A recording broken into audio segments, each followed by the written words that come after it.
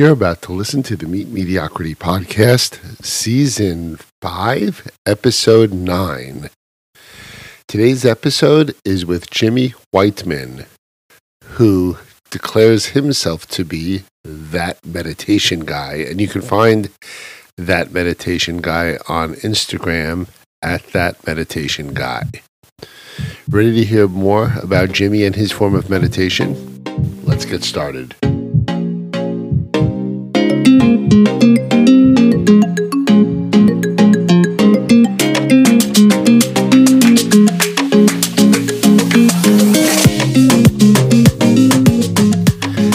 Hello, and welcome to the Meet Mediocrity Podcast, Season 5, Episode 9.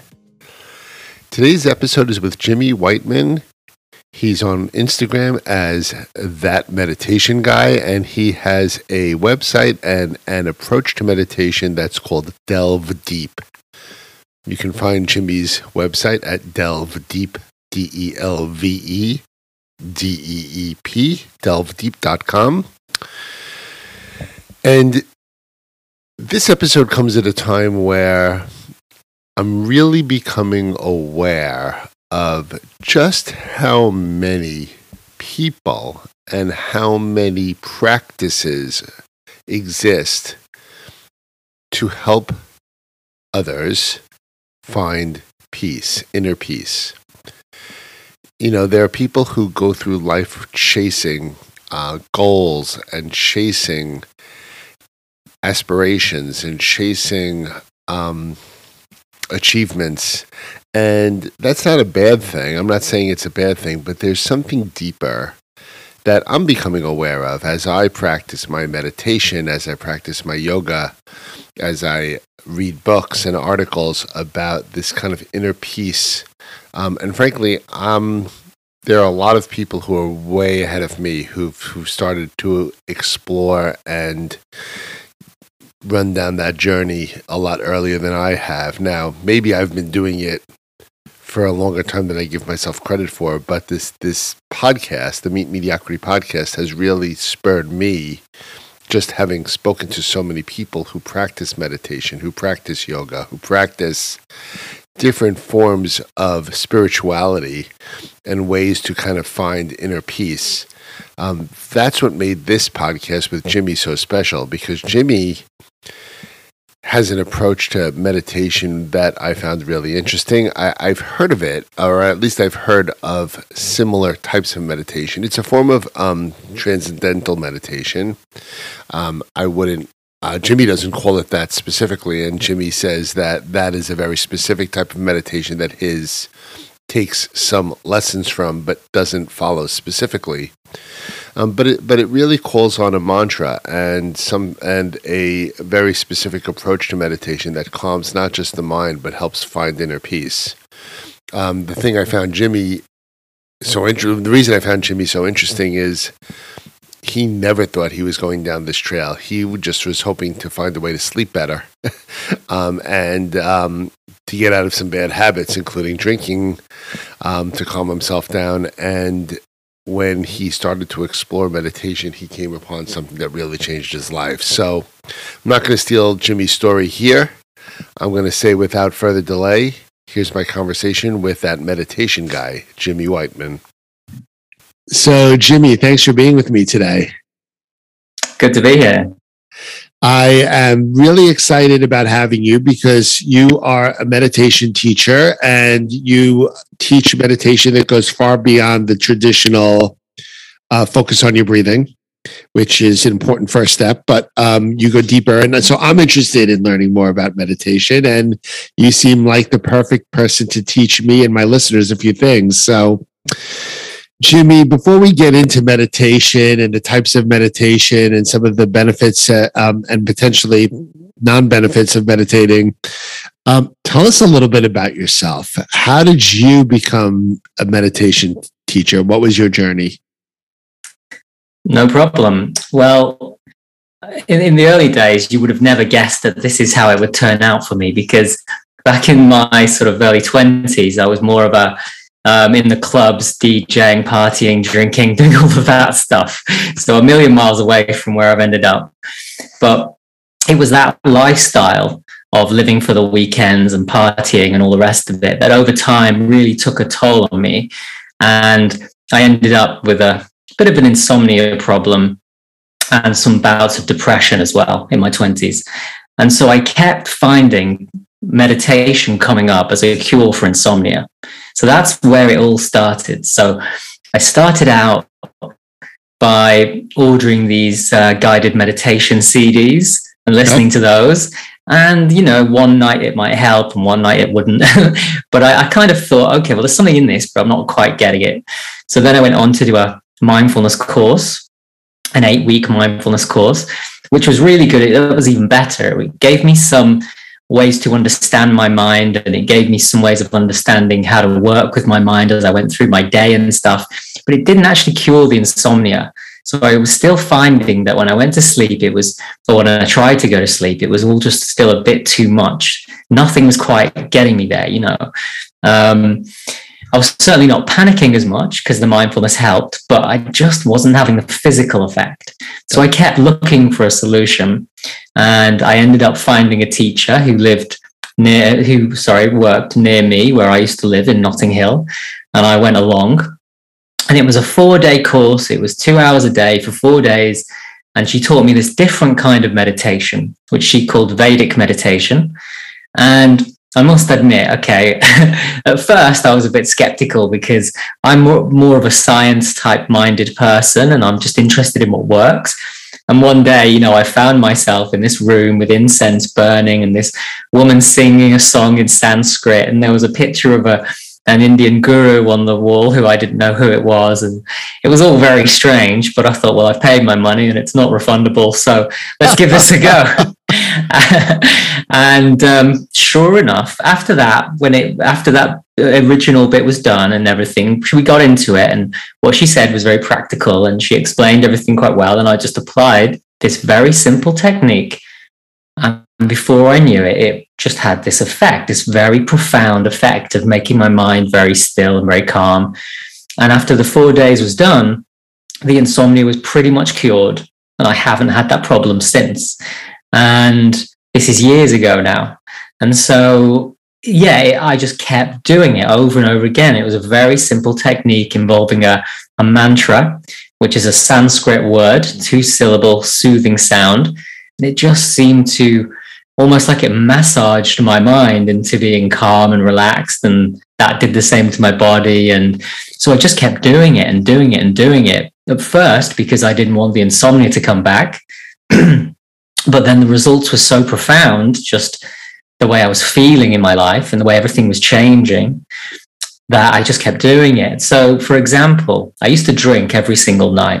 I wouldn't say I was an alcoholic, but I was certainly, it was unhealthy the way I used to drink, you know, excessive amounts. And without trying to stop that, I just noticed that I was in the evening just not fancying it. Or if I did open a drink, I'd have a bit and think, you know, I don't think I'll finish that. And it was the most bizarre thing because I've been a heavy drinker. In fact, you know, my whole identity was around that. Wow. Almost. So the way these bad habits started falling off, I thought, wow, this is really special. You know, I'm not making any effort to do this. This is just happening. Now, it turns out that this is a really common thing. And lots of people say this, but of course, to me at the time, it was just mind blowing that this could happen. I used to say to my friends, you know what it's like? It's like taking happy pills without having to take the pills. So I can't say. How much time of this did it take of yours every day, you know, to have an impact? Great question. So all I was doing was 20 minutes twice a day. That was it. 20 minutes in the morning before breakfast, 20 minutes in sometime in the afternoon. So it's not a massive commitment, but it's big for most people. Yeah. Sure. So you began practicing this form of meditation. It had a profound impact on you. Take me a little bit from your time from student to teacher, because you now have a program that you call Delve Deep. I'd like to understand how you went from kind of this class to this practice to becoming a teacher. Sure. So after a while, I think I just was talking about this so much that my friends got sick of hearing it. And they were just like, you should teach this, And I thought, yeah, I think I could do that. And it started at the time I was running an online business. And so I had a fair bit of time that I could apply to something else. So I started just researching it. I started going on retreats. Retreats are very interesting because you don't just do the meditation on a retreat. You learn something called rounding. So that combines yoga asanas, the postures, with breath work and then the meditation. And then you can do hours and hours of this. I might do up to 8 hours of this in a day on a retreat. So the effect of that really took me from being like, oh, this is a nice exercise for wellness, to being, this is completely changing my experience of life and my state of consciousness. And as I went to more and more retreats, or like 1-day retreats and things like that, or even keeping up the practice in my life, I really started to feel like I just want to share this. I want to talk about this with people. So then I went and did a meditation teacher training course. And that was really interesting because I didn't just do more of this meditation. It introduced me to lots of different styles.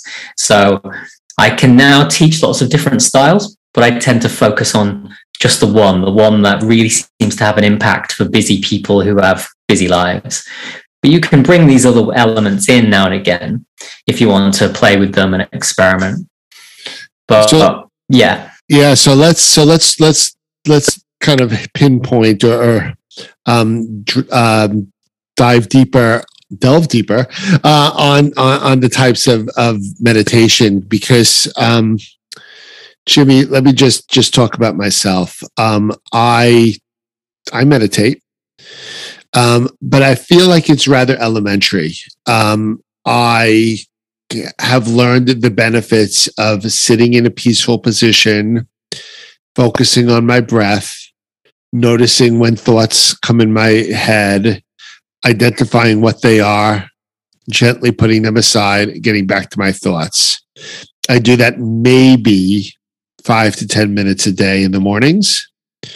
And then during the day, if something particularly stressful happens, I'm pretty adept at drawing on that skill to calm myself down. So I don't dwell on stressful things nearly as long as I used to. But that's it. That's meditation in Mitch's world. And part of me feels like, good. It's good that I don't dwell on stressful things or let my shoulders and neck tighten up and start breathing heavy. Like I can control that. But that's kind of about it. And people like you always fascinate me because you are getting far more benefits from meditation. So can you tell me a little bit about the different types of meditation and how someone like me can actually become a little bit closer to being someone like you? Okay. Here's a way to think of it. There are thousands of different types of meditation. So we'd be here all day if we were talking about every single one. But if you look at it from the scientific perspective, you could pick out 4 sort of types of meditation that are the ones that pretty much always crop up in most of the studies that are done. The first one would be focused attention. So I get the impression that's what you've been trying out. By focusing on the breath, the mind wanders and you bring it back to the breath. Yep. So that's a really great practice. That is training the mind to be able to stay on one object. And one of the benefits of doing that is that you will calm the mind down and you'll get some relaxation and you'll feel some stillness. So it's a really, really great practice. So the second one we could call open monitoring. And that would be where you sit there and you don't really intend to do anything, but you just watch what comes up. So if if you're hearing some birds outside, you'll recognize that you're hearing that and label it maybe. Then you'll have a sensation in the arm and you'll recognize that and you'll notice it, label it, something along those lines. You're watching what's happening naturally. So but it's making yourself present. You're observing. What's happening in the here and now. So it sounds like you're doing a mixture of the two of those, really. I think so, yeah. The fourth one we could say is loving kindness. It's quite often studied. And that would be where you sit in meditation and you visualize somebody. You would start with somebody close to you, maybe like a family member or something like that. And you would practice sending them feelings of love and compassion and kindness through the use of visualization and affirmation. An affirmation would typically be something like, may you be happy, may you be healthy, may you be free from harm, something like that. And then you would also imagine them sending you these kind sort of intentions back. And the result of this is that you will actually grow your ability to be loving and kind and compassionate. And we know that's true because when you look at a brain scan, the center of the brain, which is sort of in charge, so to speak, of those things, it actually grows bigger and becomes more active. So quite often when people meet these Buddhist monks who are overflowing with compassion, they've spent years of their lives practicing that as a skill. So that's number 3. Okay. And then number 4, finally, scientifically, it would be called automatic self-transcending. This is the one that I'm teaching. So you use there's a few different types of meditation that could fall into this category, but the one I teach, you use a Sanskrit mantra, this soothing, vibrational sounding word that for most people will have no meaning. And you hold it in the mind as a thought very gently so that it calms the mind and soothes the mind. And then it takes you into a deeper state. That sounds a little mysterious. So can we dive deeper on that? So obviously you're not going to give us a course on it in a short podcast, but I'd like to understand how focusing on a particular soothing word or mantra can have a deeper impact on us. Yeah, this is a good point because a lot of people ask the question, well, what's the difference between that and the breath? And so what you have to understand is that it's not the mantra necessarily that's creating the effect, it's the way you use the mantra. So you use the mantra in an effortless way. So you're holding the mantra in the mind in a way that's very, very delicate so that the mind itself can focus on this mantra, but not cling to it too tightly. So it's like the mantra charms the mind, allows the mind to sort of hang on to it, to let thoughts fall away, but you also hold it so gently that you can also lose the mantra and then find yourself in stillness. And so it takes a few days to teach it because most people try too hard and they make too much out of it and they try and work to get something. So most of the class is giving them the mantra and then trying to get them to be so delicate with it that they can lose it in this effortless way. So that's the mechanism of how it works. Yeah. Is it something that is, this is a naive question potentially for someone like you, but I'll just ask it. Like there are certain times, like when you do yoga, and at the end of yoga, it's shavasana when you have stillness, and sometimes the yoga instructor will have you say Om, or they'll ring a bell, or like some sort of cue or kind of a trigger, if you will, to deepen your meditation. I don't know how that works. Is there any connection between something like that and a mantra specifically? Yeah, it's all connected. Om itself is a mantra. So mantras will come up in a typical yoga class for sure. The way that you're using the mantra with the self-transcending meditation is the idea is that the mantra is a thought. And so you put the thought in the mind, but rather than like trying to keep it there by using focused attention, you put it in the mind, but then you let it fall away and you keep your awareness on it so that you sort of fall with the mantra. Is it the same mantra, the same trigger every time? And if you're practicing this year, month over month, year over year, the process is the same? Yeah, but because you've done it so many times, the mantra becomes kind of interwoven into your consciousness, so that you don't have to try so hard. You'll just get used to it, so that after a while I just sit down and I don't really have to do anything. I just close my eyes and it's all just there and it all just works. I no longer have to try and do something. So it's the same mechanism, it's the same thing, but it does change over time. Yeah. So this just popped in my head. So true story. I before COVID, I used to travel a lot for work. Hopefully I'll get to travel again soon. I used to have a car service would drive me from my home to the airport. And the car service was a local car service that most people in my town use. So I started using them before Uber was even a thing. And so I stuck with them even after Uber became a thing. And I had a favorite driver. I'm not going to name his name. I don't know if he listens to my podcast, but I had a favorite driver because I used to always like to take early morning flights. So the driver who was willing to pick me up at my home at like 4:30 in the morning, it was the same guy. I guess he had a sleeping issue. Anyway, he talked about, I might say it wrong, but I'll just say it like transcendental meditation, and that he went to a place, a studio of some sort to learn and practice this. And he used the term mantra. And I remember saying, it sounds mysterious. I don't understand it, but I think it's something like you're saying, yes? Here's the thing. Back in the 1960s, an Indian monk came over from the Himalayas to the West, and he started teaching this kind of meditation with the mantra, which he called transcendental deep meditation. Okay. And then at some point, the deep was dropped, and it was called transcendental meditation.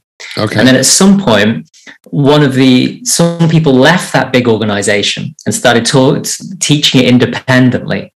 And so, for example, I was taught by somebody who was taught by their dad, who was taught by this Maharishi, this Indian guru who came over. So although I've never been to the Transcendental Meditation Organization and I've never been attached to them, the teaching has come out of that stream. Yeah. So it's the same technique, really. But because I'm not attached to that organization or anything like that, I don't have to follow any specific script or rules. But the effect is the same. The transcending is the same. So this is great. I'm completely intrigued now.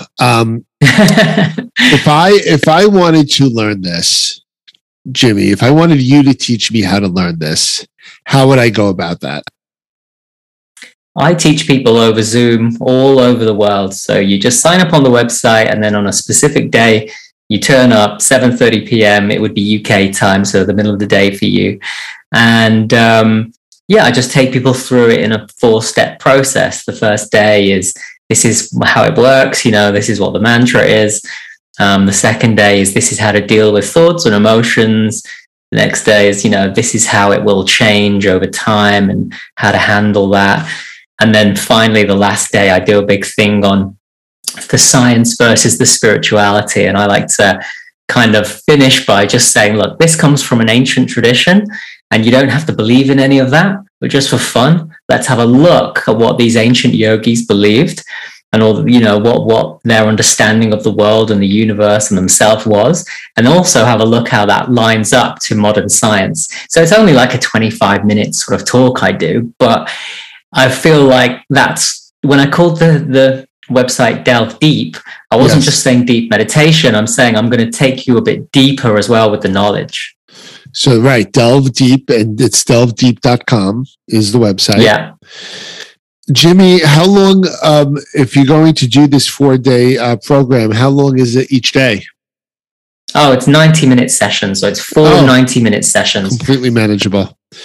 Yeah. Okay, so, I'm totally intrigued. I'm sure a lot of my listeners are too. I've heard a lot of things about the health benefits of meditation, and this maybe even this deeper meditation potentially having even greater health benefits. They sound, frankly, a little bit like a sales pitch to me, and a little bit too good to be true to me. But I'm a skeptic sometimes. Jimmy, tell me a little bit about the health benefits that you talk about, and tell me whether they're too good to be true or not.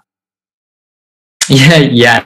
This is a very good point. So what might happen is when you look at the studies of what this can do for you, it almost does seem a little bit too good to be true, because it, supposedly helps with heart disease, but also dementia, osteoporosis, stroke. It brings down your chances of having these things quite dramatically. And so if you look at this list of things that this can help with, all of these health issues, you think, well, how can that be true? How could this very, very simple technique target dementia, but also target heart disease? But what I found was, it's not that the meditation is actually going after those things in the way that a drug would. What the meditation is doing is it's industrial strength stress removal. It's taking the stress out of the mind and the body. And by stress, I mean the stress hormones and all of that stuff that you're holding with you being triggered all the time. You're removing all of that stress twice a day if you do this properly and you stick to it. And so by removing stress out of your life to some degree, as much as you can, what you're doing is you're allowing the body's own inbuilt intelligence to actually have a chance at doing what it does best, which is healing. So you're really just getting things out of the way that are an obstruction to healing.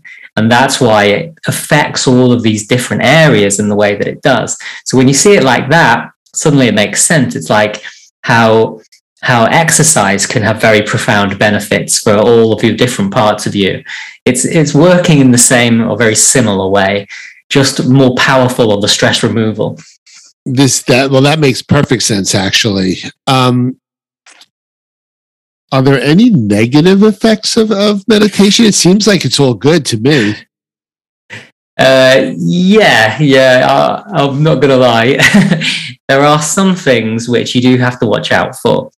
So on the course that I teach, on the first day, at the very end, after I've given all the nice stuff, I give them a bit of a warning, and I say, look, since this is industrial strength stress release, you may feel some side effects of that. You can think of it this way. The stress that you're going to release while you do this meditation might have some of the same flavor on the way out that it had on the way in. Mm-hmm. So if you did take this course and then you found yourself being a bit fatigued or overly emotional, crying at adverts or something like that, or just generally tired, or maybe a headache or a bit snappy or something, for the first few days, that would be completely normal, because your body is adjusting in the same way it would adjust if you went to the gym and you feel all tired and achy, but you get used to it. Same, the body's going through a transitional period, and it might get a little bit worse before it gets better. And that will affect everybody differently, because it depends on what you're carrying. If you've done a lot of therapy and yoga, then maybe it won't really hit you. But if you're coming to this without anything like that before, you might, and you have some trauma in your background, you might have a rough ride at the beginning. But that's the cool thing about working with a teacher, is we know how to handle that. So if you're a little bit more advanced in your mind and your body connection, you might not have as big of an impact. However, question, will it still have a profound positive impact on you? I assume the answer is yes. Yes, some people will take the course and have only positive effects. They'll be completely blissed out, think it's the best thing ever. And that's absolutely fine. It's just because it's working on their consciousness differently to how it's working on somebody else. So that makes perfect sense to me. So I don't know whether they have this in England, but in the United States, that we have something called the Hallmark Channel. Have you heard of the Hallmark Channel? Is it movies? It's all of these feel-good movies. It's all of these. Yeah, that's right. Yeah. So I we tend to watch Hallmark Channel, especially in the winter as we get close to Christmas, and because they're always Christmas movies and they always have happy endings, so you never have to worry. But you talked about crying in adverts. I always know when the season is getting to me when I'm crying in Hallmark movies. So for some reason, you're talking about that over emotional for no apparent reason. What we in our house getting over emotional over a Hallmark movie is that you're on in a particularly vulnerable state. So it's good for you to get it out too. So you should probably watch those when you go through it. Maybe, you know what? I knew there was. See, I don't like movies that have anything other than happy endings because I'm like trying to be entertained, and I don't like being entertained by things that put me in anything less than a happy mood. So that's why I watch the Hallmark Channel. I know at the end of the movie, everyone's going to be happy. The couple's going to get together. Everything's going to end well. So I'm perhaps a safe person when it comes to those things. But that also gives you a little bit of insight into me. Like that's the frame of mind I'd like to be in all the time. Sometimes life doesn't allow that. And that's why I'm really fascinated by what you teach. And don't be surprised if after this podcast, I reach out to you to become a student because I'm very fascinated by this. Jimmy, when we were preparing for the podcast, you said that you could take me through a little exercise on how to make my mind go quiet in a particular moment. Is that something we could do here on the podcast? Well, yeah, there's a little experiment we can do. Yeah. Okay, let's try. It'd be interesting to see if it works for you. So this actually isn't the deep meditation that I teach. This is a mindfulness technique. Okay. But yeah, we can try it out. Let's try it out. You just sit comfortably and just in a posture that's relaxing for you. And just close your eyes and breathe normally. Just breathe in any way that feels natural.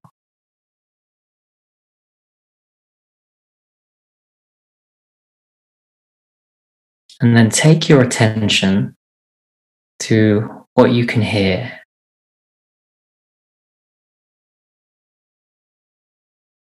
If somebody's doing this at home, then they might hear sounds around the room,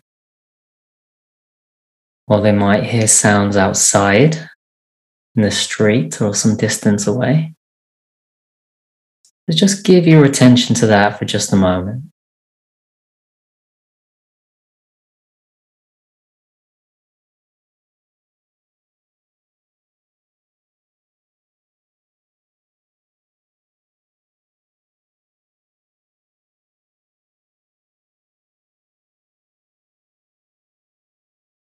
Now, you might also hear your own inner monologue when you do this experiment. And that's just another form of hearing. So take a moment now and listen, but this time, not just around the room and not just outside, but also internally. Is the inner monologue there, or is there a song playing that you heard earlier, something like that? Let's take a moment and see what shows up.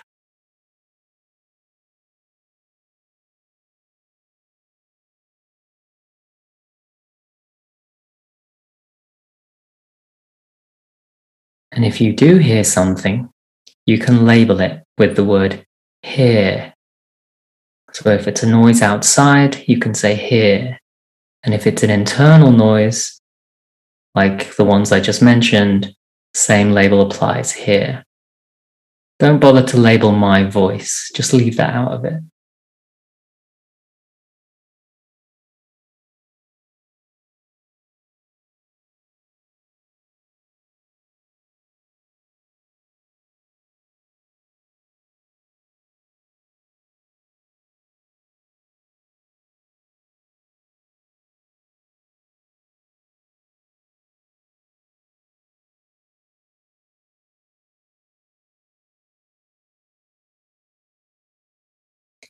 And then whenever you're ready, you can open your eyes.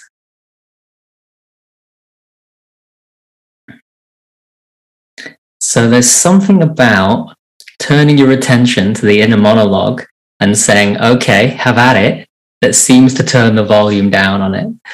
I'm not sure if I gave you enough time there because I didn't want too much dead air on your podcast, but that's the experiment that you can try if you want to take control of the inner monologue. It's basically giving your inner monologue space to surface and then labeling it. That's right. It's also recognizing that the inner monologue is a hearing experience rather than hearing in the same way that you might hear the birds outside. Rather than what you normally do is have the inner monologue, which is thoughts coming up, and then we normally attach to it and enter into a dialogue. But if you create that separation where I'm just going to listen to you but not respond, suddenly it seems to vanish. That I can completely relate to. I can completely relate to that because it's really interesting. If you're observant enough, you realize there's an inner monologue that you're engaging with, and sometimes it's subconscious, but it exhausts you, and it comes out in other ways. It comes out in the form of like tight neck and shoulders, or other ways that stress surfaces. So this is bringing quite clear awareness to it. And consciously not engaging with it. I can see why that's a very valuable exercise. So you could even take that further. In fact, you could easily see through thoughts, because you realize that most thoughts are a combination of a hearing experience, the inner monologue, a seeing experience, sometimes a visual that jumps into the mind, and then often an emotion, a feeling experience. So you could take a thought and pull it into those three parts, and then suddenly it has no power over you because it was just some experiences coming together and creating something that feels solid when it's completely just empty mental phenomena. So this is great, Jimmy. I'm very intrigued. So as we started this conversation, I'm going to kind of wrap this up. So we started this conversation, Jimmy, by talking about your journey, but also my experience doing concentration, meditation, and perhaps some open monitoring. I'd like to take it to the next level. I'd like to delve deeper. So I'm very interested in this, but let's just spend a minute. I want to ask you kind of a final question. Let's say I've got people listening to this who obviously have heard of meditation, but have done virtually nothing with it. I'll give you a great example. My wife, who I love dearly, she's like, meditation is not for me. I can't sit still. It's not my thing. She's never even given it a try. She's not even interested in giving it a try. But let's say she's like, I'm a little intrigued enough to want to give it a try. I'm sure I'm incapable of this, or incapable of benefiting from this. Jimmy, I'd like you to give that person, the person who either says it's not for me, or I'm intrigued but not sure I want to commit a lot of time to this, what would your advice be to them? Well, it's a funny question. I've not given it much thought because I tend to only speak to the people who come and find me. But right. What I would say is that your whole entire experience of life is coming to you through the filter of your senses and through your mind. So if you want to experience a more clear, calm world, you could transform your inner world. You don't really need to change that much outside. An inner change will do the job for you. So I'm so lucky that I stumbled into this, because I didn't really think I was a meditation person myself. I just wanted to sleep better. The next thing I found myself on a retreat doing 8 hours of meditation. But it's just, that it just starts with that small insight. And then it's like, oh, okay, wow, I can feel good. I can experience a deep sense of peace. And it isn't that far away, and I don't have to go and live in a cave to get it. It's something that I can do anywhere. Perfect. That is great advice. This has been a great conversation. Jimmy, you've not heard the last of me.